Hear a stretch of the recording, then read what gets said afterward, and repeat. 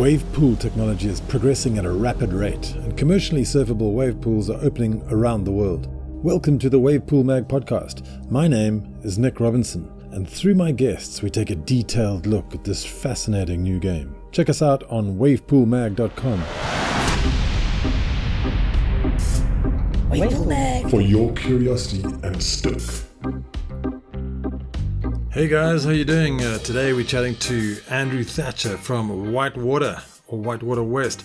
These are the guys who have brought us Endless Surf and who are currently doing the heavy planning on the Paris project and a couple of other projects around the world that we'll get into and chat a little bit about. What Andrew, it's quite interesting because he actually came from South Africa, which is my original place of birth, and now I'm living in Portugal. Now Andrew is living in San Diego in California.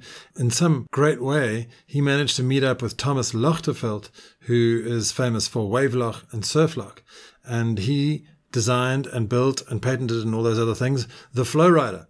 And so Andrew went to go and work for Tom at Flowrider, and then eventually when Whitewater bought Flowrider, he moved over to Whitewater, and he's involved in everything now. So it's really good to chat to him and get his take on Whitewater and all their products, the Flowrider and the Endless Surf. We'll talk a little bit about the future of surfing in the end. So it's a great listen. So dig in, enjoy yourself, and enjoy two bloody South Africans having a chat.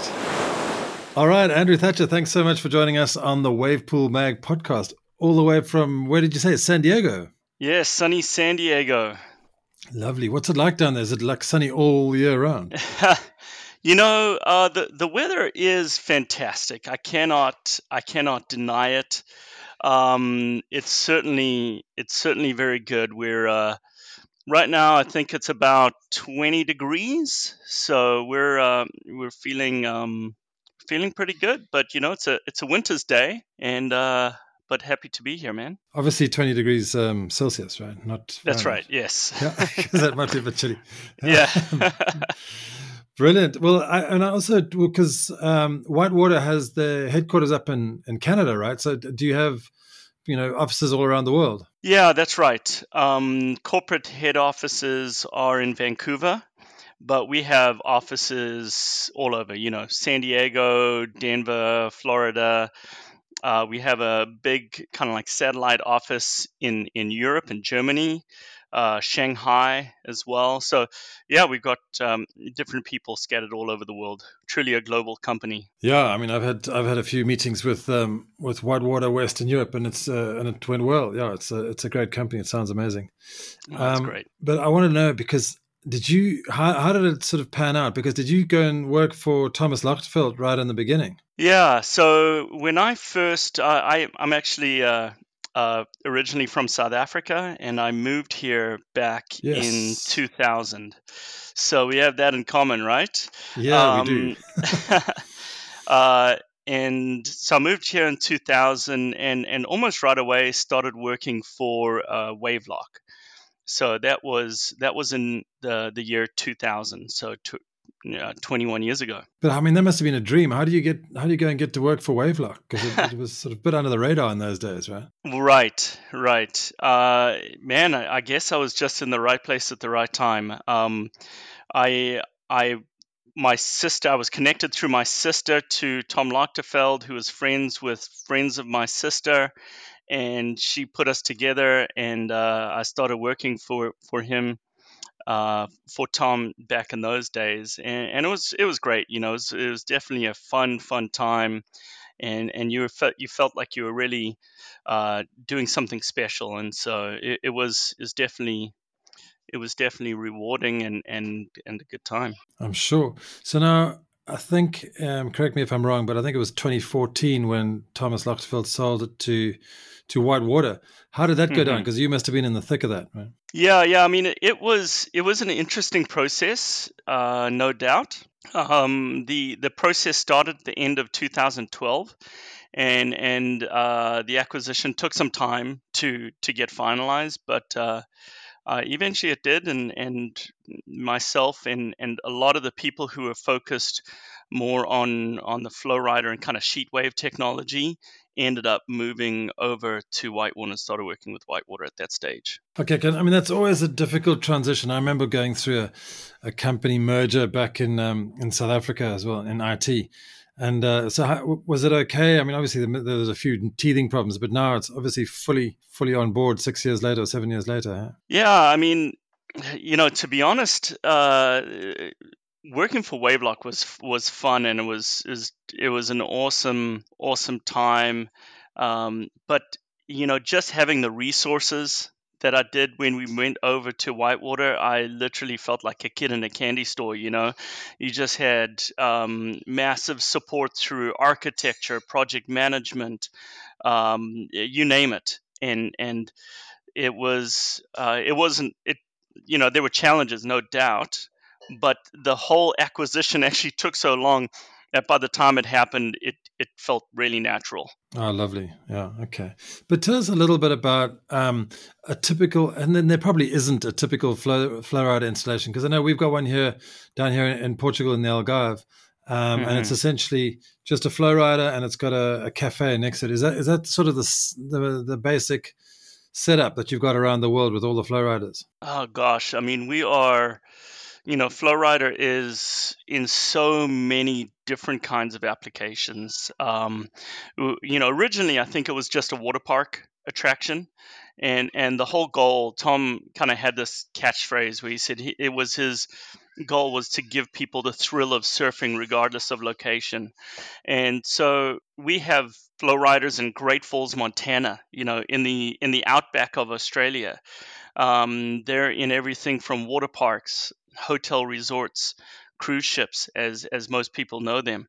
Uh, the original was in water parks, and I would say that now about half of what we do are in water parks, and then the other half are scattered across municipalities, hotel resorts, standalone venues like the one that you were talking about, and then cruise ships is also another big part of our business. Yeah, I went on one cruise in my life, and it was crazy. There were two flow riders on the back of the boat. It was crazy. Yeah. It was amazing to sit up there and surf. But I mean, I've tried a flow rider, and it's a whole lot of fun. But it's nothing like surfing at all. I mean, I've heard rumors about a new deeper water version. Is that something that you're allowed to talk about? Yeah, I mean, and just to be clear as well, I grew up surfing, and I would say that when I was a teenager, surfed quite a bit. But when I joined Wavelock, that's when I really started to surf a lot. And most of the people in Flowrider in that office are surfers, and I remember at one point, where our offices were on the beach, and you would just have this phrase, when in doubt, paddle out. We'd surf almost every day. It was epic. Awesome. Things have changed a little bit, but there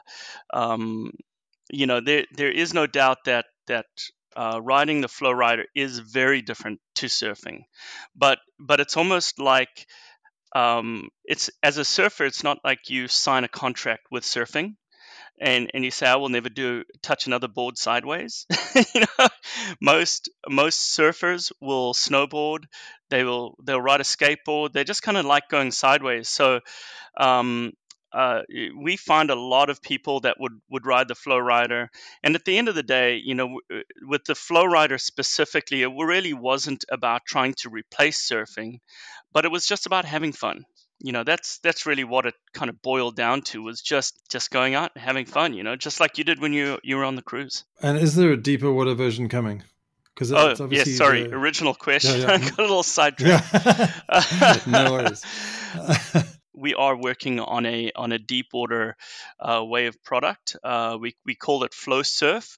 So when you actually look at Whitewater's kind of surfing range of products, you would have Flow Rider, Flow Surf, which is the deeper water version, and then Endless Surf, which is kind of the real surf pool.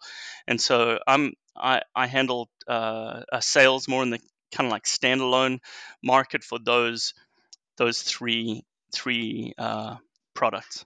And so to answer your question, yes, absolutely, we have a new product in the works. We haven't released it to the marketplace yet or publicized it, but it is something that will be released soon.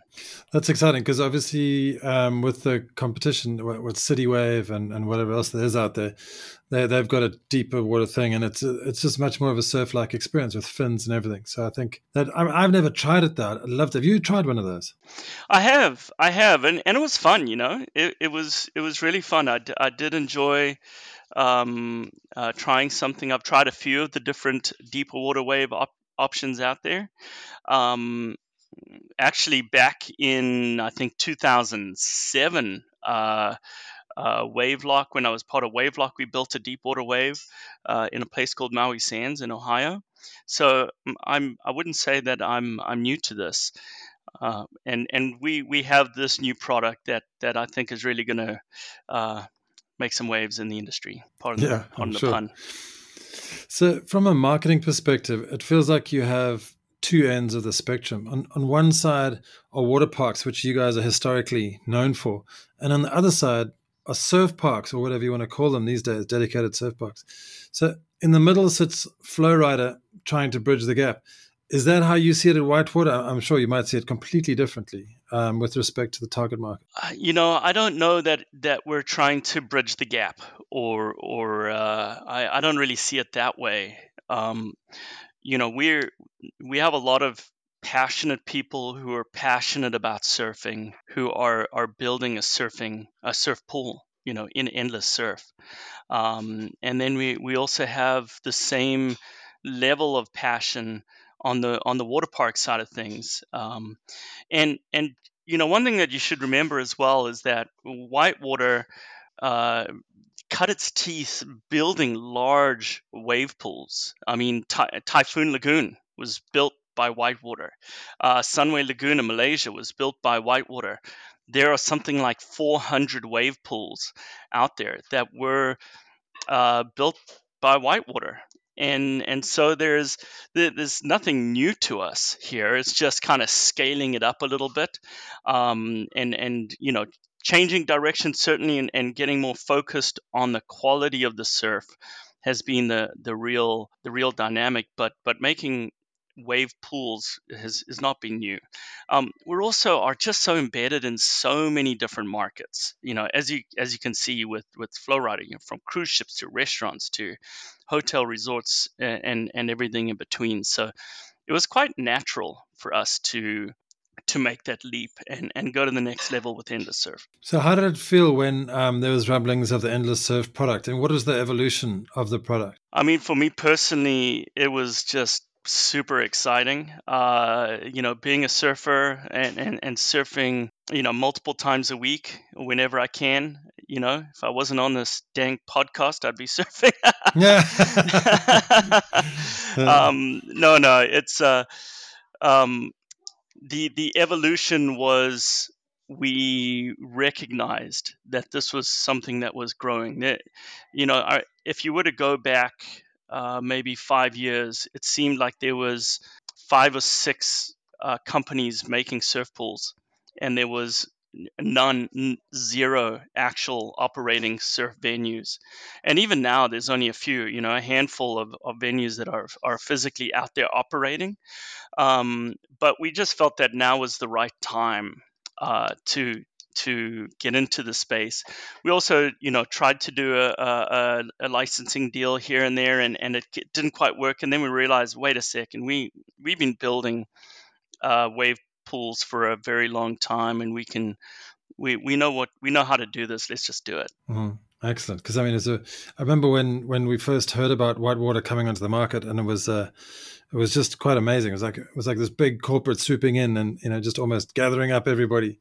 So it was a really exciting time, which is great to have another alternative to on the playing field. Yeah, I mean, just having the resources that we have, the ability to not only provide the surf pool, but actually provide the entire experience. Not only for our clients as far as design and planning and all those other good things that come along with it, but also, just the other things that families can have at a surf park. We can, if you want to, you can have a standalone deep water wave experience or stationary wave experience right next to your restaurant. You can have a little interactive play structure for the smaller kids who are at the surf park, and everything in between.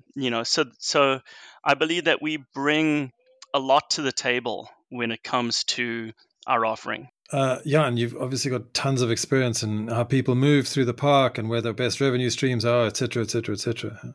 Exactly. But if you could give us some basic stats on the Endless Surf product itself, I know it's probably the flagship product is the ES 4800, right, with the 48 chambers. That is correct, yes. Can we just go through some stats? Like, what kind of surface area does that involve? Yeah, so we're basically, sorry, my screen went black. So we're basically around 26,000 square meters, or roughly 6 acres is the overall area that the 4800 takes up, which is essentially 282 meters by 85 meters. Oh, okay, excellent. And then more or less, how much water does it hold? We're looking at 15,700 cubic meters, which is about 40% less than our kind of like main competitors out there, which is pretty epic. So we have less water than most other companies out there, just because of the unique shape of the pool. Okay, right. Yeah, I get that. Yeah, because I think a wave garden, an average wave garden would have about 25,000 cubic meters. So yeah, yes. It's a lot more. Huh? Yeah, it's a lot less, and that actually it's kind of a big deal, because if you're producing, if you have to clean that much water, to purify the water, your costs go up. The filtration cost for an extra, all that extra water is substantial. We're talking, like 100,000 a year. If you kind of calculate it out at an average 10 cents power cost. So it's a big deal. You save money on your excavation, your civil works, your filtration. It's less costly to power the water, and then you can not only that, but you can actually use that land for other things as well, things that produce revenue like restaurants and bars and whatnot. And obviously it goes down well in fairly arid areas, like, for example, the Coachella Valley in California. Yes, exactly. Real issues with water use there. And getting into energy, because energy is always at the forefront of everyone's mind. It's like, how much energy does it consume in megawatts? Just to kind of make things clear so we can kind of be speaking apples to apples. So if we were to say a head high wave, you'd be looking at around 2.8 kilowatts. So yeah, around 2.8 kilowatts for a head high wave. Chest high wave would be around 1.58 kilowatts. But the thing that's really important to realize, a lot of people are out there saying, oh, you're using a certain amount of electricity. When you calculate your electricity consumption, it's much like how you would calculate fuel consumption of a car, or let's say you had a trucking company. There's certain mileage where it's on a freeway, there's certain mileage where it's in city streets, and your gas consumption in the big truck will vary wildly depending on how it's being used. And if you were to actually take an entire year of usage, it becomes a lot more manageable. And so, based on like a US national average electricity cost is around 10 cents a kilowatt. And you average that by the number of waves produced per year, we're about 25 cents a wave, which is, wow. Which is very manageable. And what about geotech? Is that a major issue? Because obviously it's a very large civil construction. I mean, that's a big lake that you build, big concrete lake that you're building. So you've got to build it on some solid foundations. How deeply do you get involved in the geotech of the site?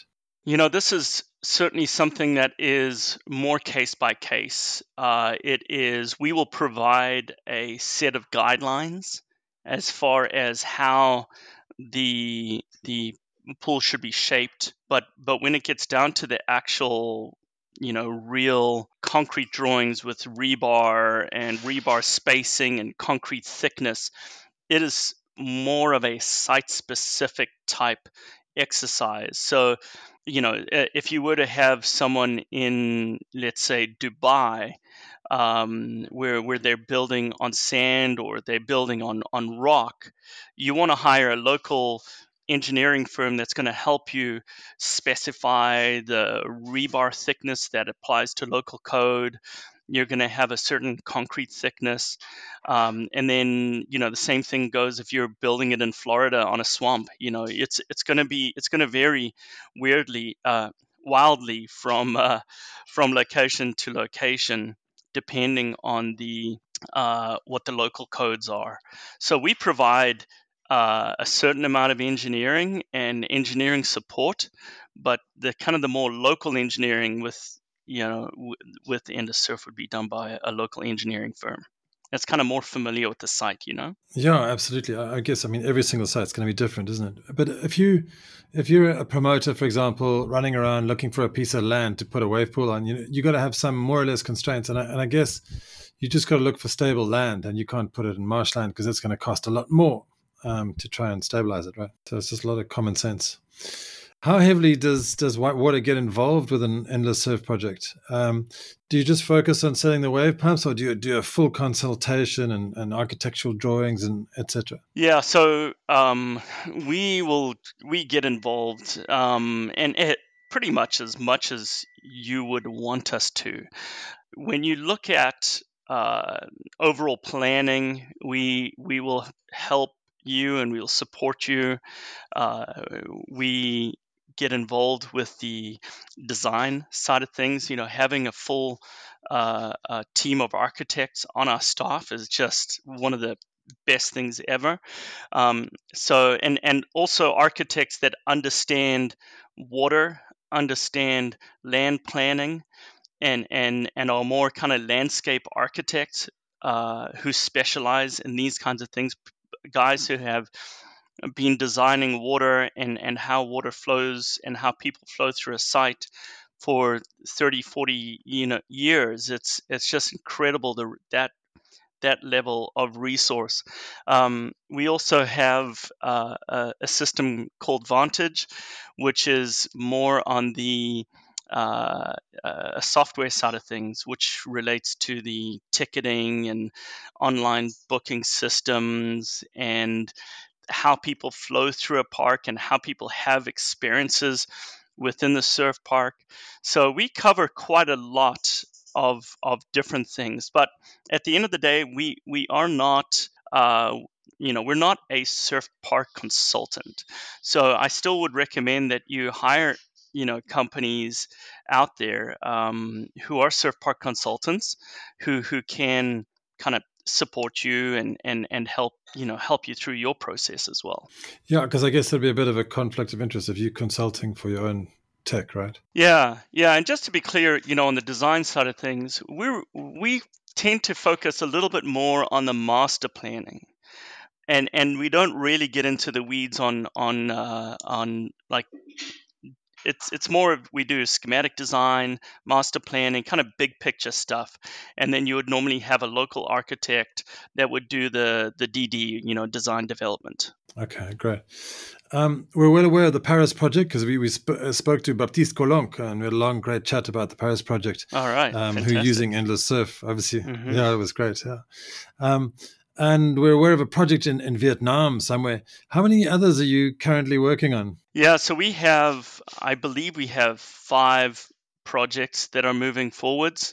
One in the Middle East, one in the Caribbean, and then certainly the ones that you mentioned as well. There's also quite a few things behind the scenes that are happening that we can't really talk about. But it's certainly it's exciting times, you know. Yeah, it must be a dynamic place to work. It sounds incredibly exciting. Yeah, it is. Are you guys planning an Endless Surf demo installation at all? You know, similar to Surf Lakes' Yeppoon facility and Wave Garden's Spanish HQ? Because I think that would go a long way to allay any investors, Yeah. sort of questions. You know, just given the fact that we already have a handful of binding projects, binding agreements that with projects, you know, pretty much underway. I don't know that if we were to even build our own venue, that we could build it quicker than the venues that are being built. And you know, we do have a ton of experience with our team. You know, Clément Genestet, who comes from this space. He worked on the project in Waco. We've obviously got a lot of experience building surf pools.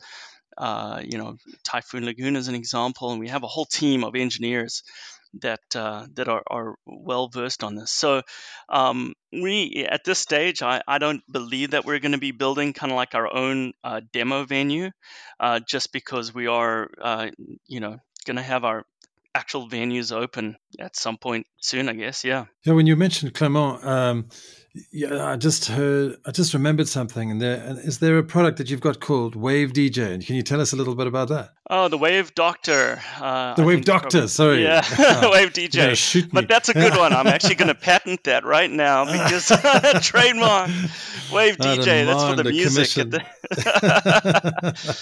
No. Yeah. Gosh, again, you know, Clément would be a better person to talk to the effectiveness of the Wave Doctor. But I think that, you know, what makes Endless Surf truly special and truly unique is that, you know, you can have calm water, and with the touch of a button, a head high wave comes out and you're surfing it. And then you could have a chest high wave come right after that. And you can have all these different types of waves, different shapes of waves. And so when you think about us, and I know I'm going on one of those classic Andrew tangents here, but when you think about how surf pools, you know, a lot of surfers are romantic. You know, they think about them building their surf pool, and they think about how it's going to be running in July when it's hot on a Saturday and it's going to be packed full of people. But what about a Tuesday in February? You know, what about those low days where it becomes more challenging? And that's where the Endless Surf truly shines, is that if you have less people in the pool, you can produce less waves. You know, and that's where the Wave Doctor comes in.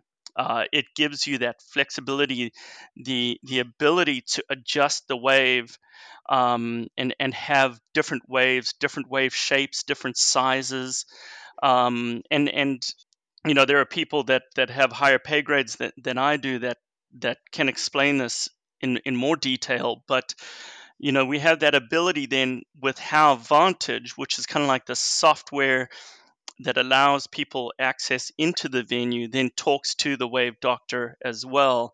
And so you can actually have that level of adjustment for the surfers that kind of matches their skill level. So for a guy like me who's been surfing a long time, but I wouldn't exactly say that I'm an expert. You know, I'm not looking to get that super gnarly takeoffs, and you're never going to see me willingly detach myself from the board or get in here, you know. And so I would much rather have a certain kind of like a trestles type wave that is a little maybe softer versus something that is steep and pitching, you know. I think I'm right there with you. I just want to go up and down and surf that thing. Yeah, exactly.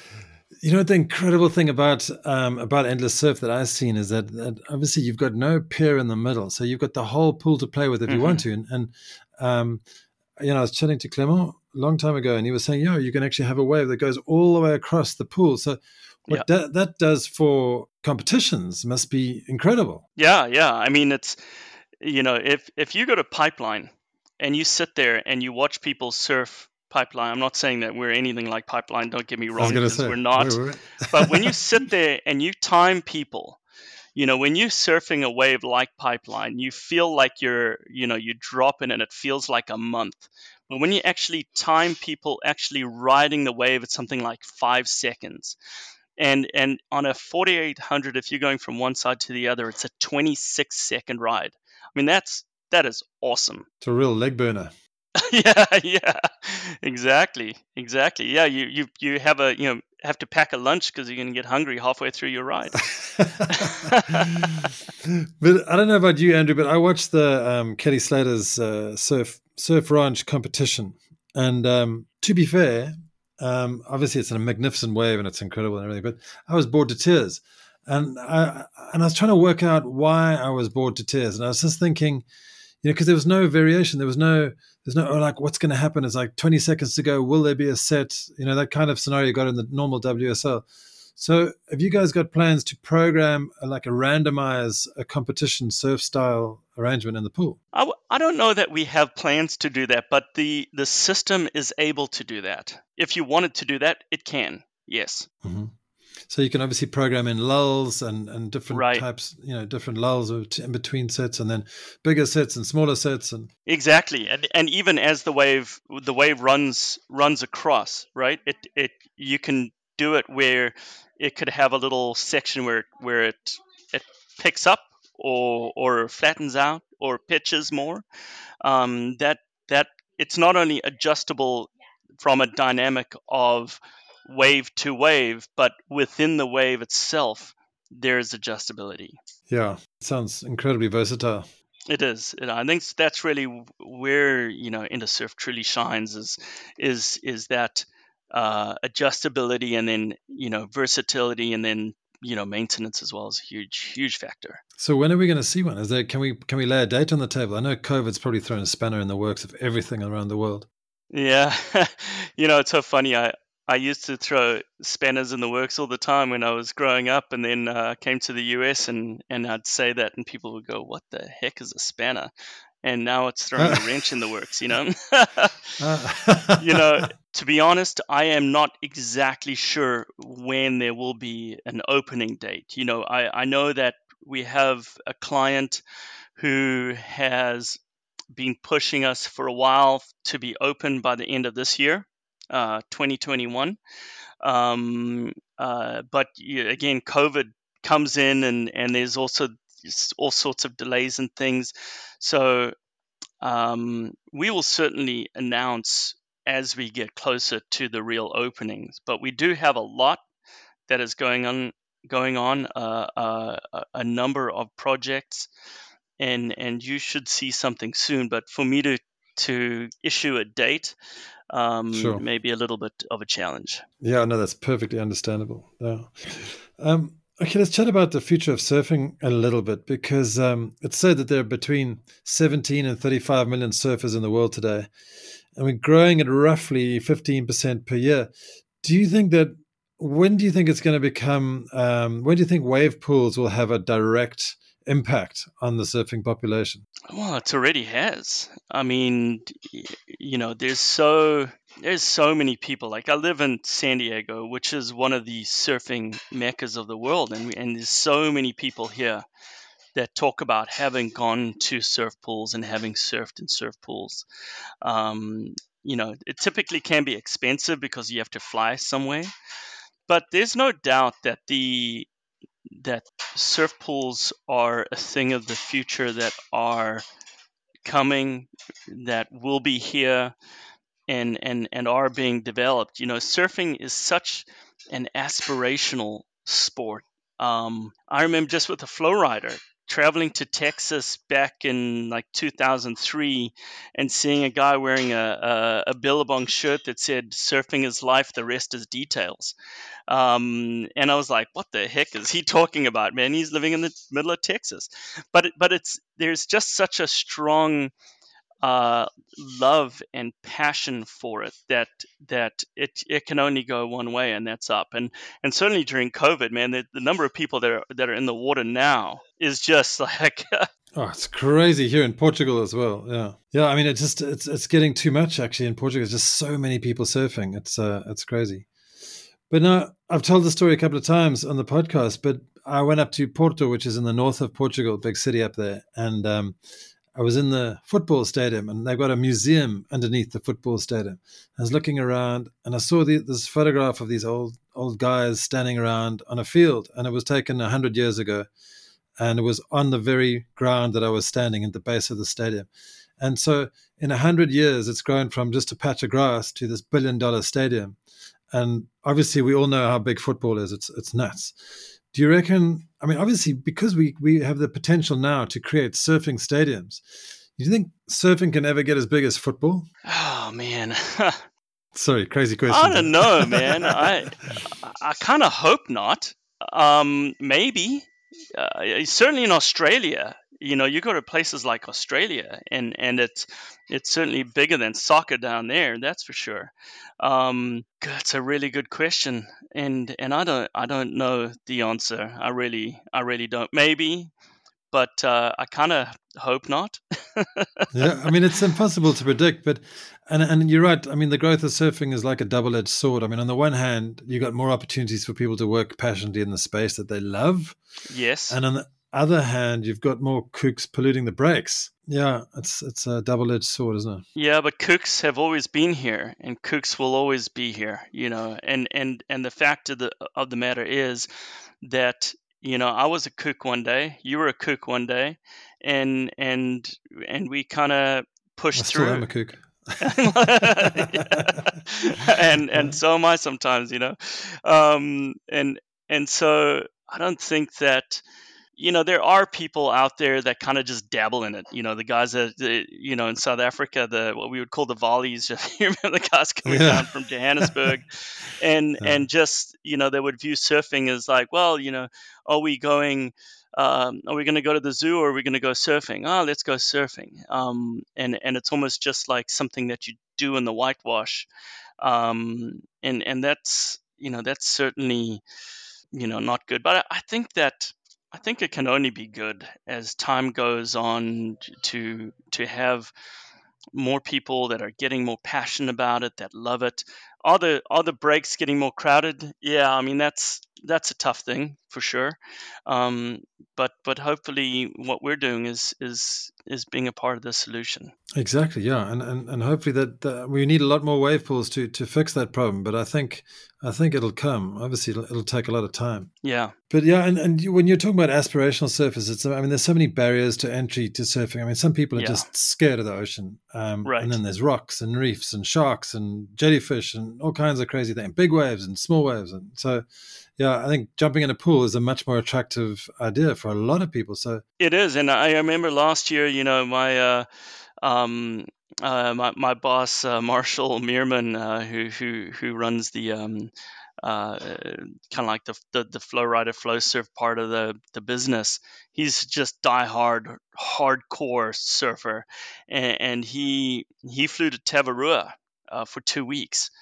And they had waves just the last 2 days of the trip. So the one thing that the surf pools bring to the table is that ability to have waves, and you're not limited by what nature can provide from that perspective. But at the end of the day, though, what the excitement, nothing beats the excitement of paddling out and just not knowing what's going to come. So you can never ever say that surf pools are going to replace nature. That's never going to happen, because it's just so completely different.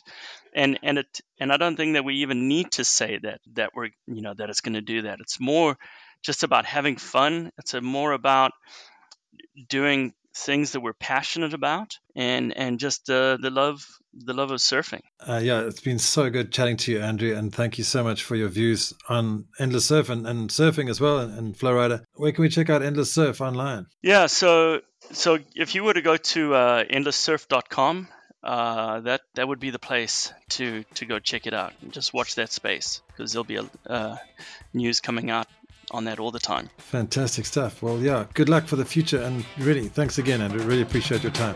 All right, my pleasure. Thank you. Wave leg. For your curiosity and stoke.